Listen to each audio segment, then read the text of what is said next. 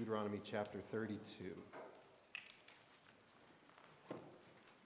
For the curses, blessings of the covenant, and now, as Moses is slowly drifting off the scene, God's given them everything they need. He's given them Joshua, he's given them the reading of the law, he's given them these witnesses, and now we take a closer look at the Song of Moses, this witness that he's given.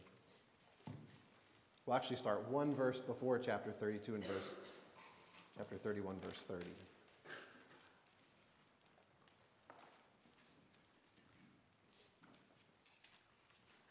Then Moses spoke the words of this song until they were finished in the ears of all the assembly of Israel.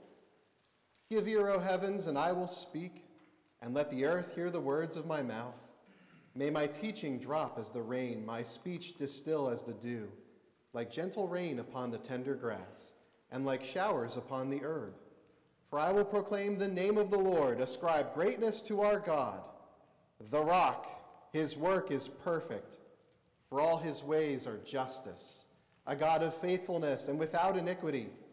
Just and upright is he. They have dealt corruptly with him. They are no longer his children because they are blemished. They are a crooked and twisted generation. Do you thus repay the Lord, you foolish and senseless people? Is he not your Father who created you, who made you and established you? Remember the days of old. Consider the years of many generations. Ask your Father, and he will show you, your elders, and they will tell you. When the Most High gave to the nations their inheritance, when he divided mankind, he fixed the borders of the peoples according to the number of the sons of God. But the Lord's portion is his people, Jacob his allotted heritage. He found him in a desert land, and in the howling waste of the wilderness he encircled him. He cared for him. He kept him as the apple of his eye. Like an eagle that stirs up its nest, that flutters over its young, spreading out its wings, catching them, bearing them on its pinions. The Lord alone guided him. No foreign god was with him. He made him ride on the high places of the land, and he ate the produce of the field, and he suckled him with honey out of the rock, and oil out of the flinty rock, curds from the herd, milk from the flock, with fat of lambs, rams of Bashan, and goats, with the very finest of the wheat. And you drank foaming wine made from the blood of the grape. But Jeshurun grew fat and kicked. You grew fat, stout, and sleek. Then he forsook God who made him and scoffed at the rock of his salvation. They stirred him to jealousy with strange gods. With abominations they provoked him to anger. They sacrificed to demons that were no gods, to gods they had never known, to new gods that had come recently, whom your fathers had never dreaded. You were unmindful of the rock that bore you, and you forgot the God who gave you birth. The Lord saw it and spurned them because of the provocation of his sons and his daughters, and he said, I will hide my face from them. I will see what their end will be, for they are a perverse generation, children in whom there is no faithfulness. They have made me jealous with what is no God. They have provoked me to anger with their idols. So I will make them jealous with those who are no people. I will provoke them to anger with a foolish nation. For a fire is kindled by my anger, and it burns to the depths of Sheol, devours the earth and its increase, and sets on fire the foundations of the mountains. And I will heap disasters on them. I will spend my arrows on them. They shall be wasted with hunger, and devoured by plague, and poisonous pestilence. I will send the teeth of beasts against them, with the venom of things that crawl in the dust. Outdoors the sword shall bereave, and indoors terror, for young man and woman alike, the nursing child with the man of gray hairs. I would have said, I will cut them to pieces, I will wipe them from human memory, had I not feared provocation by the enemy, lest their adversaries should misunderstand, lest they should say, our hand is triumphant. It was not the Lord who did all this, for they're a nation void of counsel. And there's no understanding in them. If they're wise, they would understand this. They would discern their latter end. How could one have chased 1,000 and two have put 10,000 to flight unless their rock had sold them and the Lord had given them up? For their rock is not as our rock. Our enemies are by themselves. For their vine comes from the vine of Sodom and from the fields of Gomorrah. Their grapes are grapes of poison. Their clusters are bitter. Their wine is the poison of serpents and the cruel venom of asps. Is this not laid up in store with me, sealed up in my treasuries? Vengeance is mine, and recompense. For the time when their foot shall slip, for the day of their calamity is at hand, and their doom comes swiftly. For the Lord will vindicate his people and have compassion on his servants when he sees that their power is gone, and there is none remaining, bond or free. Then he will say, where are their gods, the rock in which they took refuge, who ate the fat of their sacrifices and drank the wine of their drink offerings? Let them rise up and help you. Let them be your protection. See now that I, even I, am he, and there is no God beside me. I kill and I make alive. I wound and I heal, and there is none that can deliver out of my hand. For I lift up my hand to heaven and swear, as I live forever, if I sharpen my flashing sword and my hand takes hold on judgment, I will take vengeance on my adversaries and will repay those who hate me. I will make my arrows drunk with blood, and my sword shall devour flesh, with the blood of the slain and the captives, from the long-haired heads of the enemy. Rejoice with him, O heavens. Bow down to him, all gods, for he avenges the blood of his children and takes vengeance on his adversaries. He repays those who hate him and cleanses his people's land. Moses came and recited all the words of this song in the hearing of the people, he and Joshua, the son of Nun. Amen. Let's pray. Heavenly Father, there is so much here. Please show us marvelous things in your law. I even confess, O Lord, this is a part of your word that I've long read and haven't understood, haven't seen much here. So, Lord, open up our hearts, open up our eyes, help us to see. Glorify yourself in this passage and fill us with hearts of proper fear, reverential fear. Lord, do this work. Please give me strength and clarity. Above all, Lord, the power of your Spirit, accomplish in your people what you would accomplish. We're just available and here and waiting upon your word. We pray all this in Jesus' name. Amen. Well, I know I don't have to tell you that music is an amazing thing. It's amazing for singing God's praise. That's its highest purpose. What a gift he's given us. He's given us a way to unite our minds with our emotions together in harmony with all our brothers and sisters for the highest purpose of singing God's praise. So music's an amazing thing. Music has another purpose, though. Music is an amazing teaching tool. There's just something about putting things to music that makes it stick. You know this. So I bet all of you kids here, I bet you know all kinds of things through songs. Like, well, the ABCs, but maybe you know some catechism through songs, or all the books of the Bible, or you probably know a lot of useless things, too, through songs. And grown-ups, I bet you still remember all kinds of things from when you were a kid through songs. Music is how I know the Hebrew alphabet. I know it through a rap. I know most of the countries of the world up till 1995 through a song. State capitals, many useless things besides, because music is an amazing teaching tool. And this is relevant to us tonight because Deuteronomy 32 is a teaching song. That's why it was given. It was given to teach God's people, young and old, through all the generations, some important things. So we'll look at this song tonight from 3 different angles. First, let's talk about just the function, the purpose of this song, why this song is here. Then let's talk about what this song teaches us. What are the lessons that this song teaches us? And then third, we'll talk about how do we apply this song to ourselves today. So those 3 things. So first, let's talk about the function and purpose of this song. So the first question we have to answer tonight is, why is there even a song here? Seems like a strange thing. You've got a covenant document and some transition and then a song. Why is there a song here? It seems like a strange thing to have. And I can tell you, scholars have pored over this song. Scholars have pored over every inch of this Bible. And they've noticed a couple interesting things about this song. The first thing they've noticed is that this song is basically a miniature version of Deuteronomy. Like Deuteronomy, it's got almost all the pieces of an ancient Near Eastern covenant document, like a historical prologue and the introduction to who the king is, and blessings and curses and witnesses and all those things, in a different order slightly. So in some ways, this song is really good for just teaching in song about a covenant, about the covenant. But then scholars notice this song has a lot in common with ancient Near Eastern lawsuits, covenant lawsuits. In ancient days, kings would, if their vassals weren't following the covenant, they'd send them a lawsuit, they'd get served, And Deuteronomy 32 looks a lot like those letters. Even in its tone, it looks like those letters. So in some way, this song was really useful for holding God's people accountable to the covenant that they were in. But even though Deuteronomy 32 has a lot in common with covenant documents and covenant lawsuits, it's still a song. It's not those things primarily, it's a song. And Moses tells us exactly what it is pretty directly in chapter 31. You look back at verse 19 of chapter 31, we read it last week. This is God telling Moses some instructions. He says, "Now therefore write this song and teach it to the people of Israel.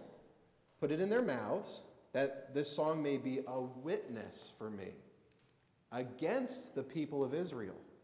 For when I have brought them into the land flowing with milk and honey, which I swore to give to their fathers, and they have eaten and are full and grown fat, they will turn to other gods and serve them, and despise me and break my covenant.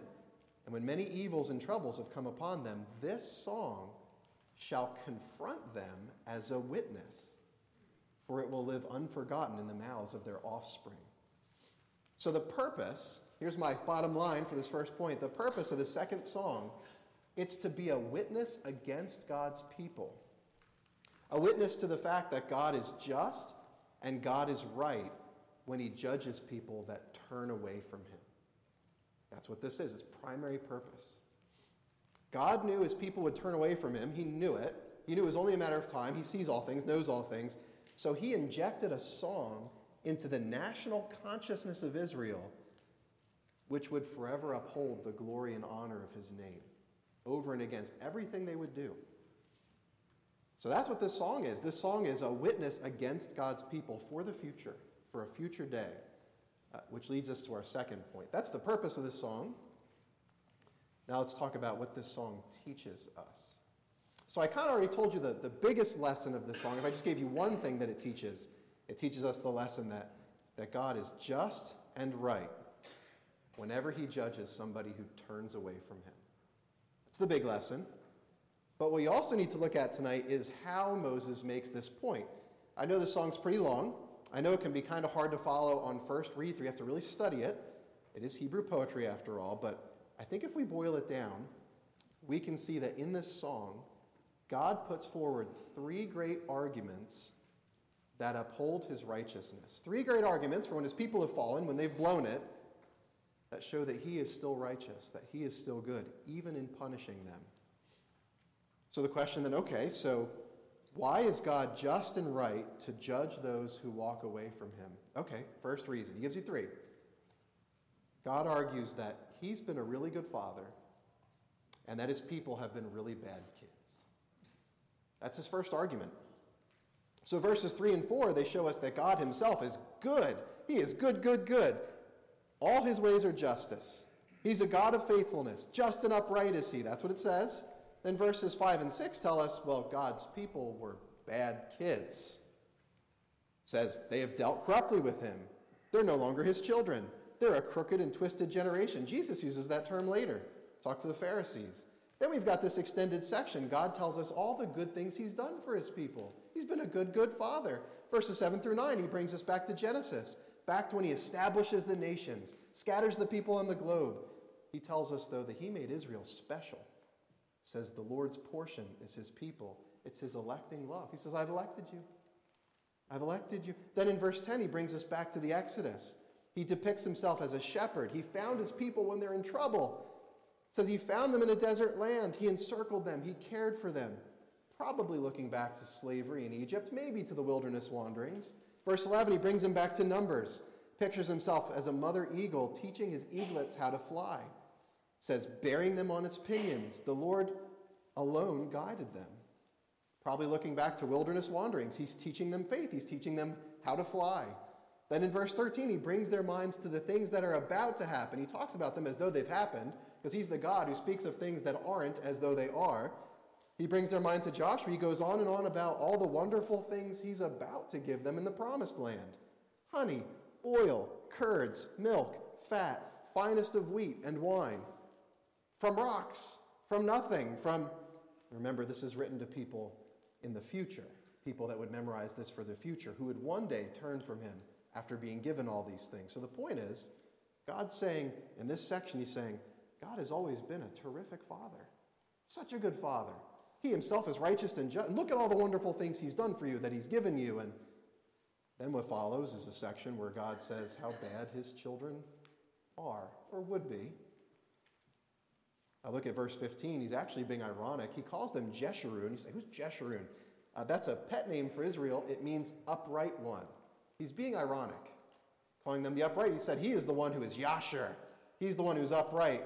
And here's Yeshurun, the upright one. And by contrast, you're thinking, yeah, they're not that all that upright. The more prosperous they grew, the more they go against God. He says Jeshurun grew fat and kicked. The more, not only did they go against God, but they worshiped demons instead. It says they sacrificed to demons that were no gods. They were unmindful of the rock that bore him. The point here is that in some point in time, God's people would be terrible children. Absolutely awful. So that's God's first argument about why it is good and right that he would judge his people. He's been a good father, and they'd been terrible children. First argument, upholding his righteousness, upholding the honor of his name. Second reason, he argues that his punishments, as he hands down a sentence, he's implicitly arguing that his sentence is just. His sentence is right. See that in verses 19 through 25. That's the sentencing part. Think if this is a covenant lawsuit. This is the punishment that's coming. Think eye for an eye justice when you read this. He promises because his people spurned him, he promises to spurn them. Spurning is to reject with disdain. Think like what girls used to do to me at middle school dances. Spurn. And the Lord saw it and he spurned them. He said, I will hide my face from him. Because his people turned to other gods, he would turn and use other nations to punish him. They've made me jealous with what's no God. I will make them jealous with what is no people.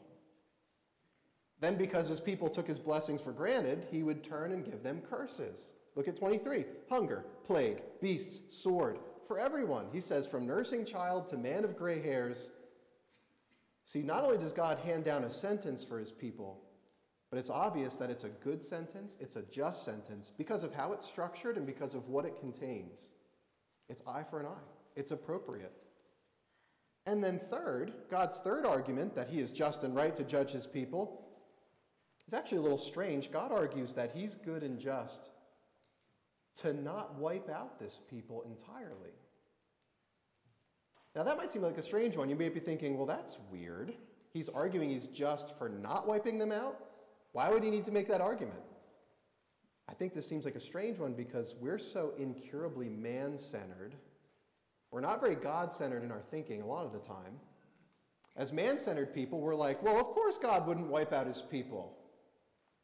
Because we think that we're the most important. We think God's people are the most important. But if we were more God-centered, when we heard about how bad his people were, we would be wondering, God, they've offended you so horribly.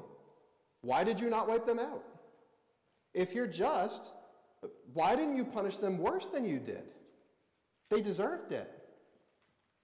He says in verse 26, he gives us a rationale. He gives us a self-defense for why he didn't totally wipe them out. He says in verse 26, I would have said, I will cut them to pieces. I will wipe them from human memory. But then he doesn't for two reasons. First is he doesn't want their conquerors to gloat over him. God long planned, before he even made the nation, he long planned that he would use another nation to judge his nation. But when they finally did it, he didn't want them to gloat. He didn't want them to say, we did it. We beat God. We beat God's people all by ourselves. We did it. God is so weak. We're so strong. So God would stop short of destroying his people so his enemies couldn't gloat over him, so they couldn't get glory over him. He would stop short of destroying his people for the honor of his own name. That's the first reason he gives. You think the first reason would be he loves them, but he says, no, the first reason he gives is the honor of his own name. The second reason he gives, well, I'll say this first, and this is what God always does. He uses a stick. He uses a second nation like a stick to beat his people. He does do that. But then he would eventually break that stick and throw it in the fire. So that's the first reason that God gives for not totally destroying his people. The second reason he gives is a little less obvious, but it's still there. The second reason God gives for not wiping out his people is he still has plans for them. He still has good plans for them. Because he knew that someday they'd be suitably humbled, and then he would exalt them. Then he would atone for them. He says in verse 36, "The Lord will vindicate his people and have compassion on his servants when he sees that their power is gone." And even better, he says someday he'll make atonement for them. It's there in verse 43, in the Hebrew of verse 43. Now, I know the ESV says he will cleanse his people's land, but the ESV takes from the Septuagint, and it takes from Greek manuscripts and not the Hebrew. In this case, we go into that for a long, long time, but in the Hebrew manuscripts, it says he will provide atonement for his land and his people. It's saying he's going to atone. He's still got a plan for his people. He's going to atone. That's why he didn't wipe them out. He's going to atone. Hebrew also says it calls all the nations to worship God. In verse 43, the ESV says, it says, "O heavens, worship. O heavens, rejoice." But in the Hebrew, it says, "All nations rejoice." This song also has hints that God's salvation will extend through all the world. And I favor the Hebrew reading. And so God argues his justice and his righteousness against people who would say, "Why didn't you punish them more?" He argues why he was right to punish them. He also argues why he didn't punish them more. He basically says, I stopped short of complete destruction to uphold the honor of my name against my enemies, and so I could make something of this people for the glory of my name. So at the end of the second point, let's just stop and we'll put all of God's arguments together. In this song, God is vindicating himself. God's showing his people that he is just and right to punish all who turn from him, for future generations who would turn from him. And his arguments are that he's been a really good father and they've been bad children. His arguments that here is the sentence and it's entirely just. And then his argument for why he didn't punish them more is that he wanted to uphold the honor of his name and his greater purpose for his people. So those are some pretty great arguments if you ask me, which brings us to our last point for tonight, my favorite. How do we apply Moses' song to ourselves? This song largely of wrath, if you noticed. How do we apply this to ourselves? Well, to start, I think we have to acknowledge this song primarily exists for a specific kind of person. This song is written as a witness against people who have turned away from God. So this song actually stands as a witness against people that are like this, against people who are starting to think about walking away from God, and against people who have already walked away from God. It's a witness that says to people like this, it says, you are by no means justified in walking away from God. You're by no means justified in complaining about God's justice. He's been a good father to you, and you have been the rotten one.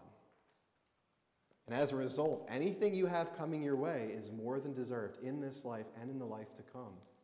That's what this song says to those who have walked or are walking away from God. And the more I thought about this song this week, the more it occurred to me that we really need the contents of this song today. I don't have to tell you, we live in a time when there's a great falling away. You look at the news, you just talk to friends in other parts of the country, you look at podcasts, and there are a lot of people deconstructing their faith today. Breaks our hearts. They're trying to come up with something a little bit more palatable for their tastes, and a lot of people are walking away from traditional Christianity. They're saying, oh, God, and as traditionally understood, and the churches as traditionally understood, they're too hurtful, too outdated. Like Israel, whenever people get fat with blessings, they forget about God. They turn to other idols, and they kick against him. Kick Jeshurun, upright kicking against him. But this song cuts through all of that nonsense, doesn't it? It's a direct challenge to all of that. Because people who walk away and they still want to at least sound friendly to Christianity, they'll say things like, at least in their hearts or even with their mouths, they'll say, well, God's not like this. God doesn't really care. I can still do X, Y, and Z, and he won't be angry with me. He's not an angry God. But then God gave us this witness, didn't he? He says, they have provoked me to anger with their idols, and a fire is kindled in my anger, and it burns to the depths of hell. Or people who walk away and they're less friendly to Christianity, they'll say things like, God doesn't punish people. What kind of monster would do that? Anyway, it wouldn't be fair. Like, how can God make me this way, bring me into this awful life, and then punish me for it? They say, what kind of a monster do you worship? But then God gave us this witness, didn't he? The rock, his work is perfect, for all his ways are justice. The Lord saw it and spurned them. Why? Because of the provocations of his sons and daughters. It's their fault, not his fault. Or I lift up my hand to heaven and swear as I live forever, I will take vengeance on my adversaries and repay those who hate me. If you're here tonight and you know people who are deconstructing and they're walking away, and they start to even give you a little hint, they start to give you even a little feeling of sympathy for that, I want you to know this. He is perfectly justified in judging them. Or even more importantly, if you're here tonight and you're starting to drift from him yourself, know this. He is also perfectly justified in judging you. He will judge you unless he's your rock. And know this, no matter what place on that spectrum I've just described, no matter what place you're on, he can still be your rock. He can still be your safe place. He can still be your Savior. And he must be, because he's the only one. Look what he says in the high point of this whole thing. I, even I, am he. There's no God beside me. I kill and I make alive. I wound and I heal. There is none that can deliver out of my hand, he says. So if you're wandering, if your heart's wandering, return to your rock. There is no other. Ascribe greatness to the rock of your salvation, he says. Be mindful of the rock that bore you, he says. If you do, he'll be the rock of your salvation. He'll be a solid rock of your salvation. How about one more point of application for the rest of us? The rest of us who aren't wandering, well, even though this song applies most directly to those who are walking away from God, it's a witness against people who walk away from God. It still applies to everyone here, because someday, get this, someday we will all sing this song. You can look at Revelation 15 with me if you want. Revelation 15:1. I'll read it to you, so you can just listen, but you can also turn to Revelation 15:1 if you want to see it yourself. Revelation 15:1, I take to be another glimpse at the end of all things. A glimpse at a day when God's judgment is finally complete. We touch on this multiple times throughout Revelation. Here's what it says. It says, Then I saw another sign in heaven, great and amazing. 7 angels with 7 plagues, which are the last. For with them the wrath of God is finished. And I saw what appeared to be a sea of glass mingled with fire, and also those who had conquered the beast and its image, and the number of its name, that's us, standing beside the sea of glass with harps of God in their hands, and they sing the song of Moses, the servant of God, and the song of the Lamb, saying, Great and amazing are your deeds, O Lord God, the Almighty. Just and true are your ways, King of the nations. Who will not fear, O Lord, and glorify your name? For you alone are holy. All nations will come and worship you, for your righteous acts have been revealed. So again, Revelation 15, a glimpse at the end of all things. God's judgment is totally complete. It's done. It's finished. All his people are standing there worshiping him for it. And so you see, in this passage, after plagues are introduced, God's people are singing a victory song beside a great sea, and you're thinking, oh, this is Red Sea stuff. This is parting of the sea stuff. It reminds you of Moses' first victory song. His first victory song at the Red Sea, back in Exodus 15, you think, this is wonderful. We'll sing victory over our enemies, just like Moses did then, but then also, God's people sing the words that they use harken back to the second song of Moses from Deuteronomy 32. You read, "Great and amazing are your deeds, Lord God Almighty. Just and true are your ways, King of the nations." And you're hearing in our Deuteronomy 32, "Rejoice, O nations, ascribe greatness to our God. The rock, his work is perfect, all his ways are justice," and so on. And so you see what we're seeing, what you're seeing in Revelation 15. On the one hand, you're seeing a mashup of Moses' greatest hits. Seeing a remix of Moses' greatest hits. You're seeing Moses' people worship God for his victory over his enemies outside of the church, against Egypt and all those outside of the church. But you're also seeing Moses' people worship God for his victory over enemies who came from within the church. Deuteronomy 32. And more than that, you're seeing that the witness of this song will endure to the end. The witness of this song will endure to the end. It's a song that we'll sing in some form. Because one day God will be fully vindicated in his judgment, and we'll worship him for it. And we'll say, "That's right, just and true are you." Someday we'll see that every ounce of discipline, every gram of punishment is totally just and right, and we'll stand there with him and we'll applaud him for it. One day God will, like this Deuteronomy 32 says, one day he'll avenge our blood. He'll atone this land just like he said he would. And so whatever you think of this song, however little you've made of it in the past, tonight this song stands as a witness that all who fall away will rue the message of this song. But all who cling to the rock will one day sing this song with all their hearts in glory with Christ. May we be amongst those who sing it, and sing it loud. Amen? Amen. Let's pray.